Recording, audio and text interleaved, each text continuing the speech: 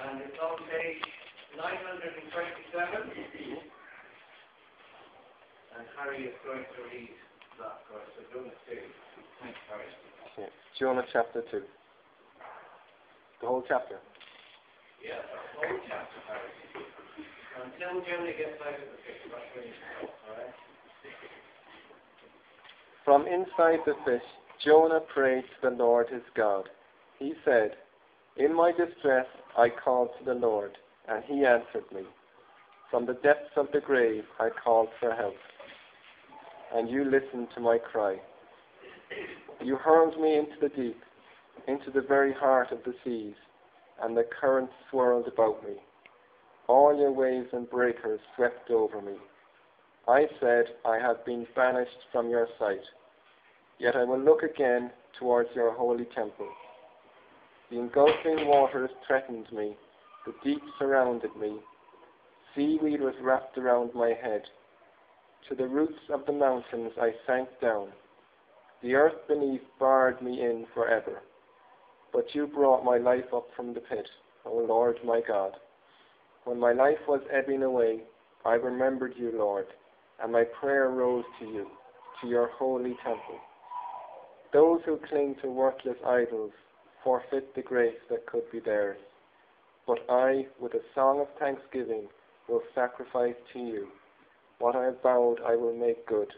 Salvation comes from the Lord." And the Lord commanded the fish, and it vomited Jonah onto dry land. Thanks very much. Keep your finger 1-2-1-0.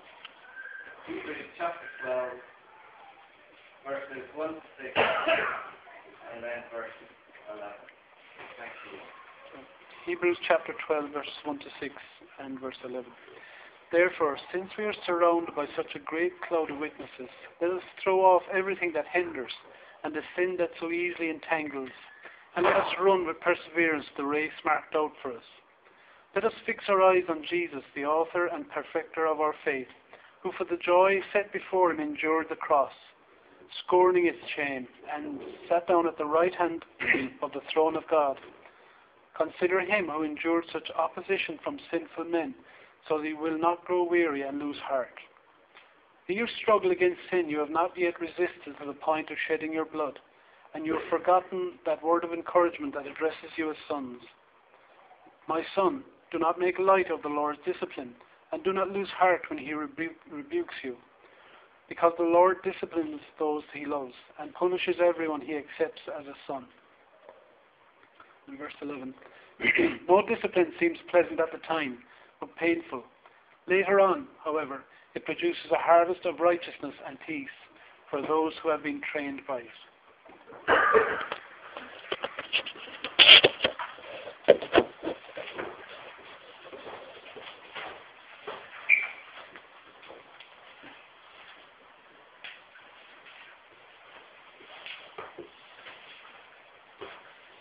When I first came to Carrigaline, I met somebody who works with seaweed. Never met anybody before who'd met with seaweed. Ross is that man. Now I've discovered that Jonah was probably the first seaweed man. Verse 5, seaweed was wrapped around his head. Maybe he was the founder of cyber colloids, I don't know. But we're not here to think about that. We're here to think about Jonah. The title we've given to this morning is Submitting to Grace. And we're going to pray and ask for God's help as we look at this together. Let's do that. Father, thank you for your grace to us. We're people who are in need. We need your help. And so in your grace, pour out your Holy Spirit upon us. Generously fill us so that we may understand better your word to us, how it applies to our lives, and how it all works out in practice. Please encourage us through this morning, we pray. In Jesus' name, amen.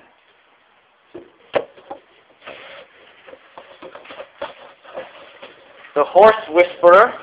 It's a bit of a chick flick, but it's a film starring Robert Redford, who is highly regarded as a horse tamer. He takes in wild and stubborn and aggressive horses, and he gently breaks them to the control of the owner. By gently applying pressure, at times it can seem cruel and harsh, he tames the stubborn will till it submits to the will of the master. Now, in our story of Jonah in chapter 2, it seems that God is having to tame a very stubborn runaway. In chapter 1, Jonah, verse 2, was told, "Go," but verse 3, Jonah ran away from the Lord. God had called him, do you remember, to go to Nineveh to preach against that great city. But Jonah had other plans. Stubbornly and disobediently, he ran in the other direction. The last thing that Jonah wanted was for his enemies, the people of Nineveh, to experience God's grace and forgiveness. So God gently applies a little bit of pressure to tame this stubborn will so that he submits to the will of the master. And that pressure comes, verse 4 of chapter 1, that the Lord sent a great wind on the sea, and such a violent storm arose that the ship threatened to break up. Surely this is going to tame Jonah. But it seems Jonah is somewhat arrogant. Look at verse 5. All the sailors were afraid, and they cried out to their own God, and they began to throw the cargo into the sea to lighten the ship. But Jonah had gone below deck, where he lay down and fell into a deep sleep right the way through the storm. It seems that he is quite content to be disobedient. It's as if Jonah is saying, God, you can do what you like. You can throw storms, but I ain't going. But God, through the storm, does not back down. And eventually Jonah begins to be tamed. Verse 11. The sea was getting rougher and rougher. So they asked him, what should we do to make the sea calm down for us? Jonah replied, pick me up and throw me into the sea. I know that it is my fault that this great storm has come upon you. It seems that God, through the storm, has got Jonah's attention, and he's beginning to be tamed. Now, at one level, Jonah's request seems a little bit like a mad act of suicide. Throw me into the sea. They all knew if he was going to be thrown into the sea, that would be the end of him. But this isn't a rash decision by Jonah. This is a purposeful submission to God's grace. The request of being thrown overboard is admitting defeat. It's saying to God, I surrender. You see, Jonah knew who God was and what he was like. Look back at chapter 1, verse 9. He knew that he was the God of heaven who made the sea and who made the land. We sang about it at the beginning. Indescribable, uncontainable. God is so big. So for Jonah to be thrown into the sea was in fact to be thrown into the hands of God's grace. Just to be thrown into the sea wasn't the end of his life. He was throwing himself upon God. And I think that's what Jonah is getting at in chapter 2, verse 8, where we have this phrase, those who cling to worthless idols forfeit the grace that could be theirs. An idol, explains Tim Keller in his book Counterfeit Gods, he says an idol is anything more important to you than God. Anything that absorbs your heart and imagination more than God. Anything that you seek to give you what only God can give.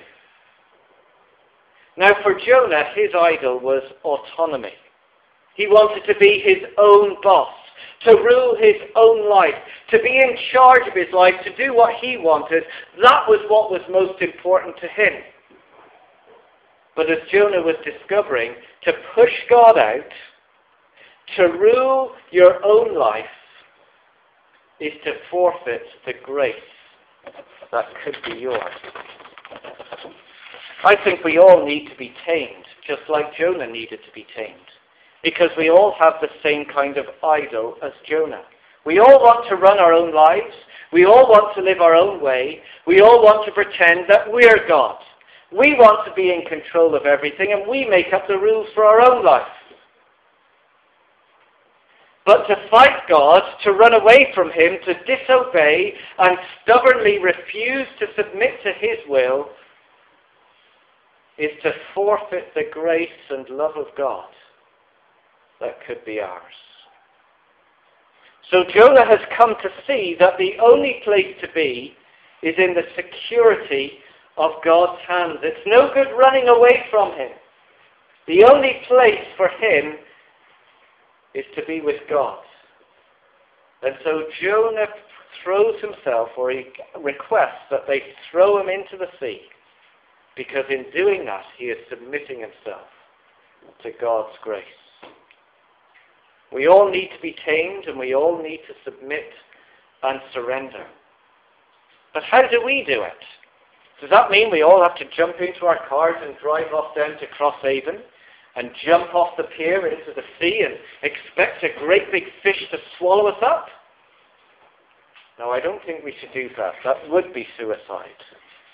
But I think here in chapter 2, through Jonah's prayer, we do have a model of how we should submit to God's grace in our lives.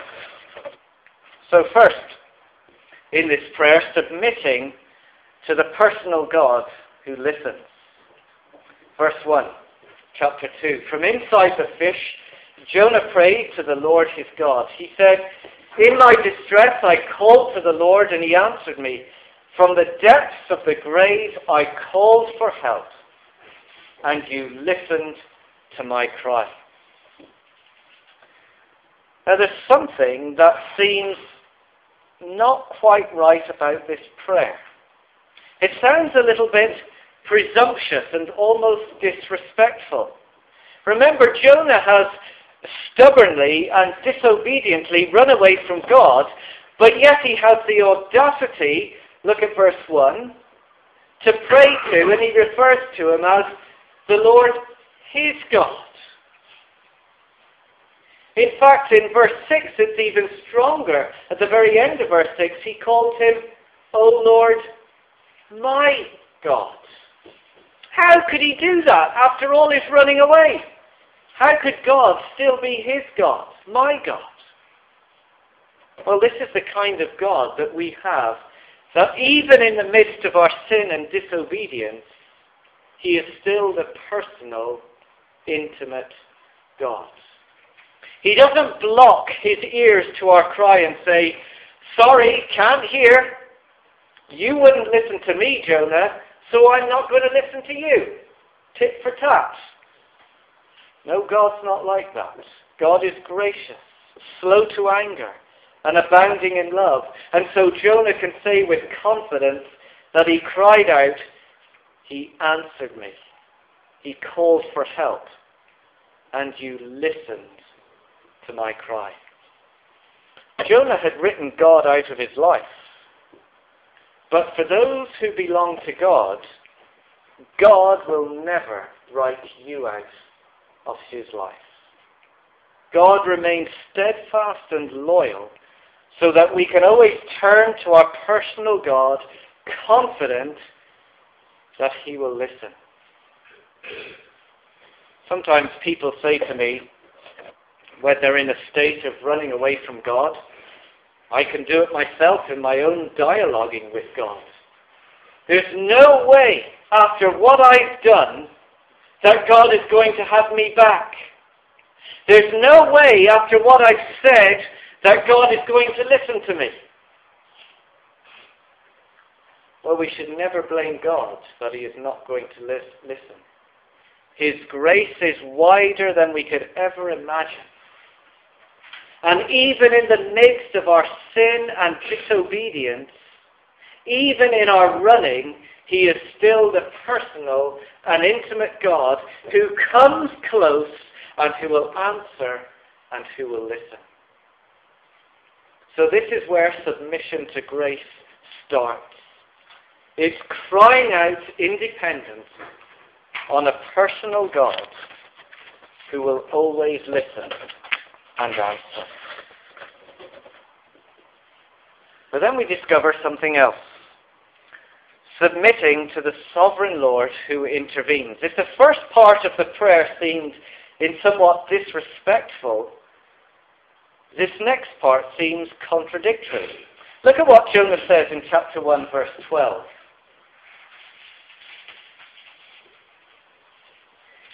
He said to the sailors, "Pick me up and throw me into the sea."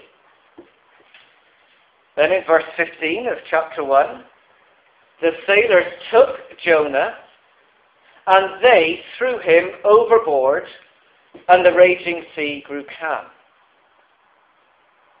Now look at chapter 2, verse 3. Remember, he's praying, talking to God, and look what he says in verse 3. "You, God, you hurled me into the deep, into the very heart of the sea, and the current swirled about me. All your waves and breakers swept over me." So, my dear Watson, who threw Jonah overboard? Was it the sailors, or was it God? Well, the sailors physically manhandled him and picked him up and threw him into the sea. But I think the bigger one behind it, that God stands behind their action. I think this is what chapter 2 is telling us. That God is the one who has ordered these events to take place. Chapter 1, verse 4 told us that it was the Lord who sent this great storm. He sent the winds. He purposed and willed that Jonah would go overboard. Now that tells us that the events and circumstances of our lives do not happen by chance. There's no such thing as luck. The trouble that we find ourselves in, the suffering that comes our way, yes, God stands behind it all to fulfill his purpose in our lives. What? In protest, we stamp our feet, we say, God could never bring anything bad or unpleasant into our lives. The God that I know is a God of love. He would never do anything rotten and mean. Well, who are we, the created, to tell our Creator what he should do? And as much as we may come to struggle and try and work out what's going on, and it will take a whole other sermon and a big series to explore that idea, in this context, it seems that God is ordering the events deliberately and purposefully in the life of Jonah to bring him back to himself. And if God will do that for Jonah, why can't he do it with us? In fact, Jonah has come to see that what God did, he did for the purpose of changing his life around. Look at verse 4. He said, "I have been banished from your sight." Verse 5, "The engulfing waters threatened me. The deep surrounded me. Seaweed was wrapped around my head. To the roots of the mountains I sank down. The earth beneath barred me in forever."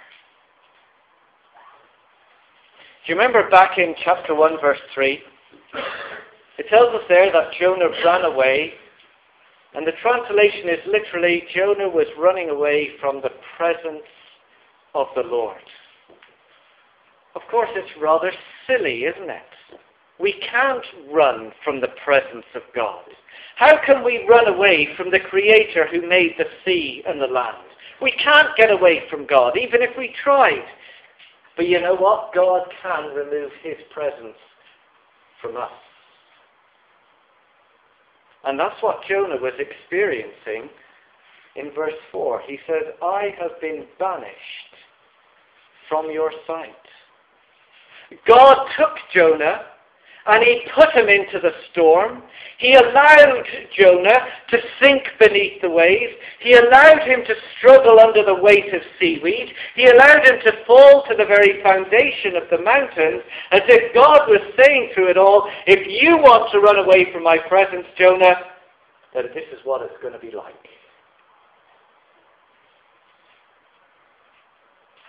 And it's only when Jonah begins to submit to God's sovereign control over his life and over the world that he made that God intervenes.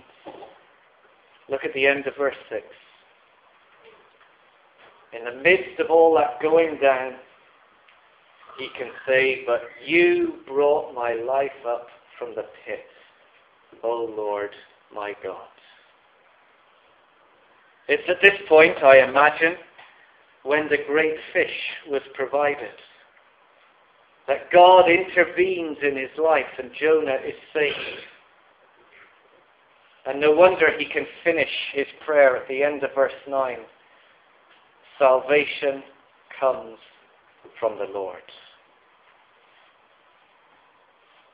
Now, I'm not saying that everything bad that happens or every experience of suffering is because you are running away from God. It does not necessarily mean, if you're in that place, that you are running from God. We mustn't think like that. But what we can say is that God will bring into our lives whatever it takes. He will let us experience distress. He will even let us experience the removal of his presence only to cause us to submit to his grace when we are running away from him.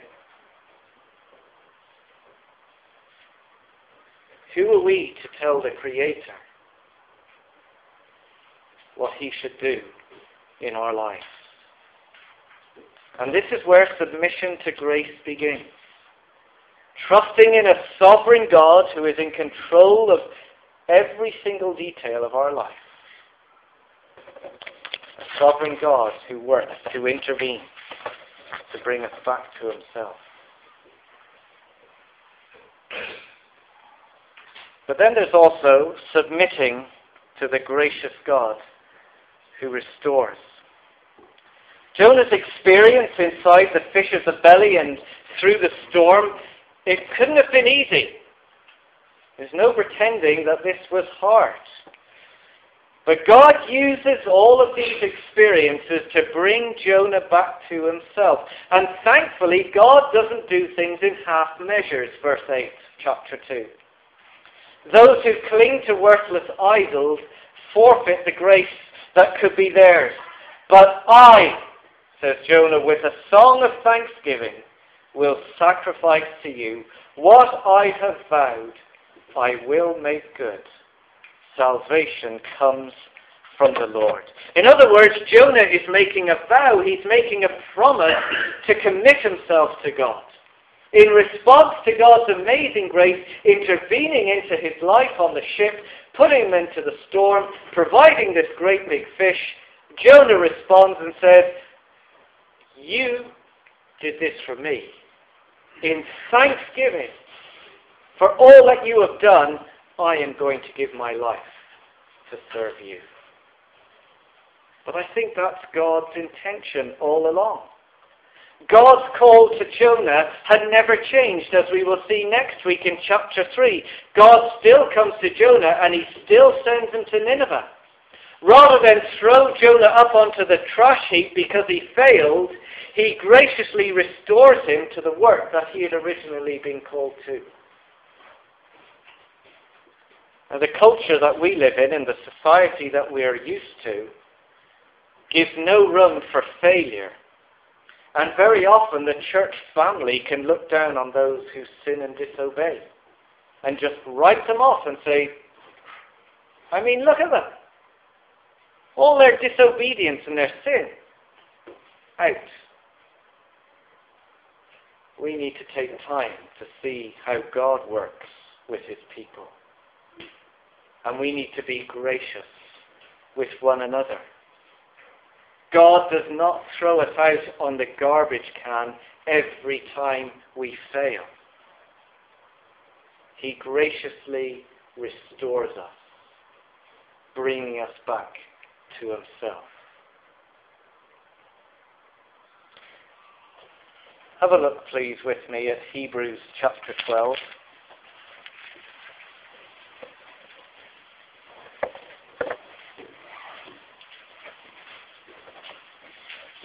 It's on page 1210.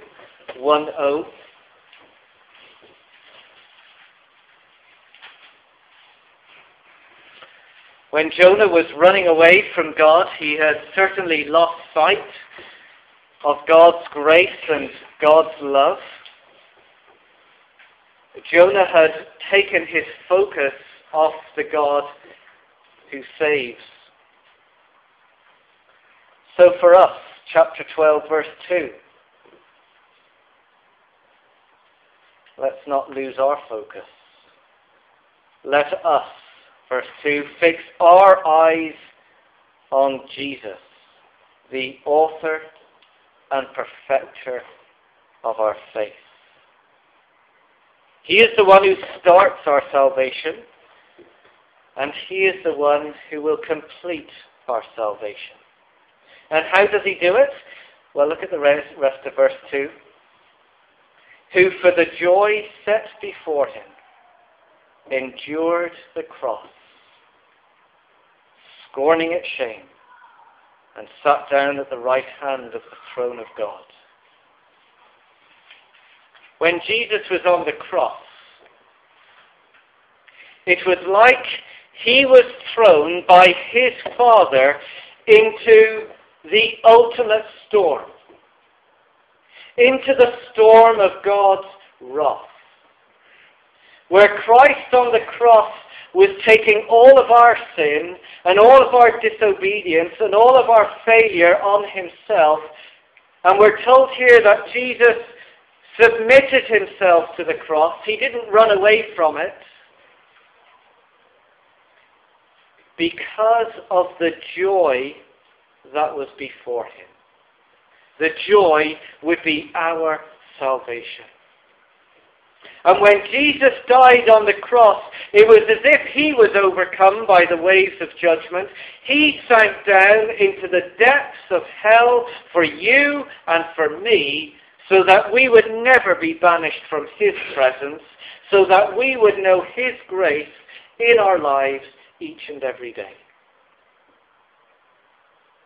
You see, God not only saves us, his desire is to keep his children and to never lose his children, even if and when we run away from him. Look at verse 5 of Hebrews 12. Have you forgotten that word of encouragement that addresses you as sons or as children? My child, do not make light of the Lord's discipline.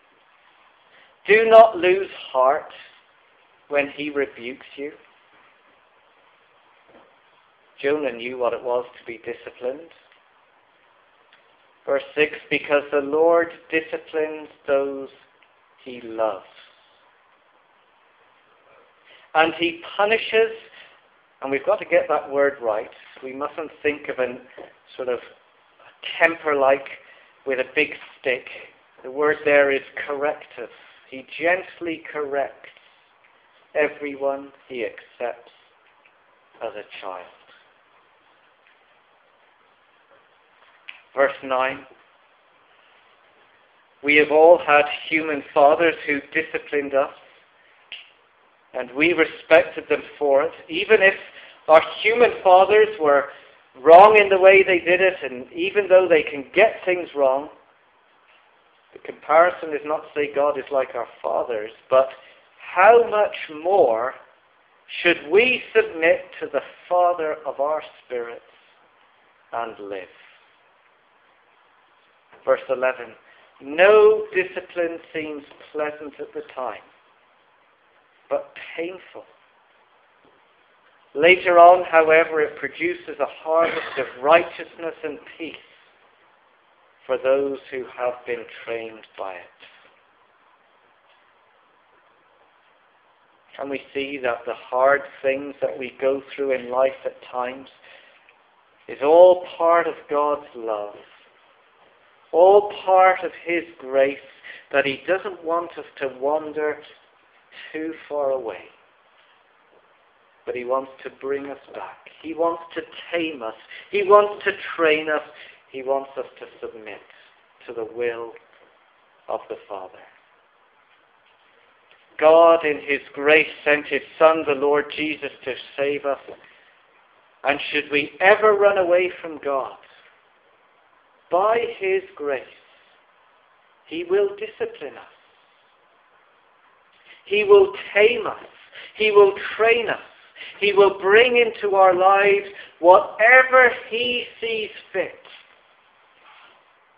so that we stay close to His grace, so that we stay immersed in His love, so that He will never ever lose us. This is where submission to grace begins, in trusting ourselves to a gracious God who will restore. Let's pray together.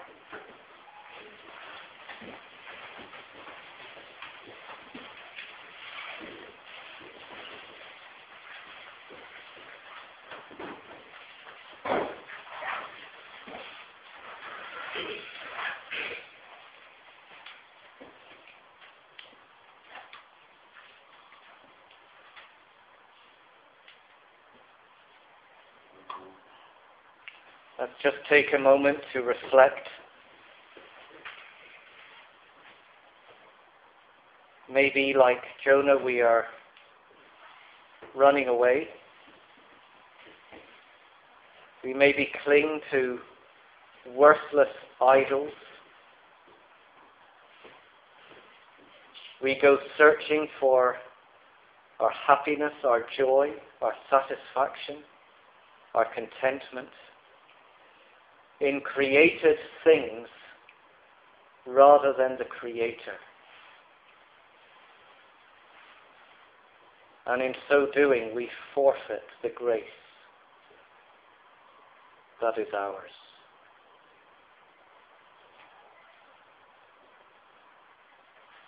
Lord, please that you would forgive us for the times we run our own way and cling to other things instead of you. Please be gracious to us. In your love, gently discipline us so that we come back to you, so that we trust you, submit to you, and rest in you. Father, if we have drifted, please forgive us. Please restore us afresh. Fill our lives with the joy and the wonder of your amazing grace. Overwhelm us with your love. And let us stay close to you as you hold on to us.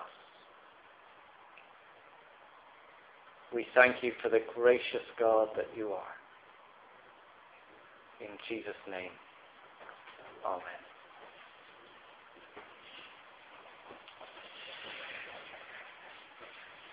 We're going to sing I think it's a new song. Some of you may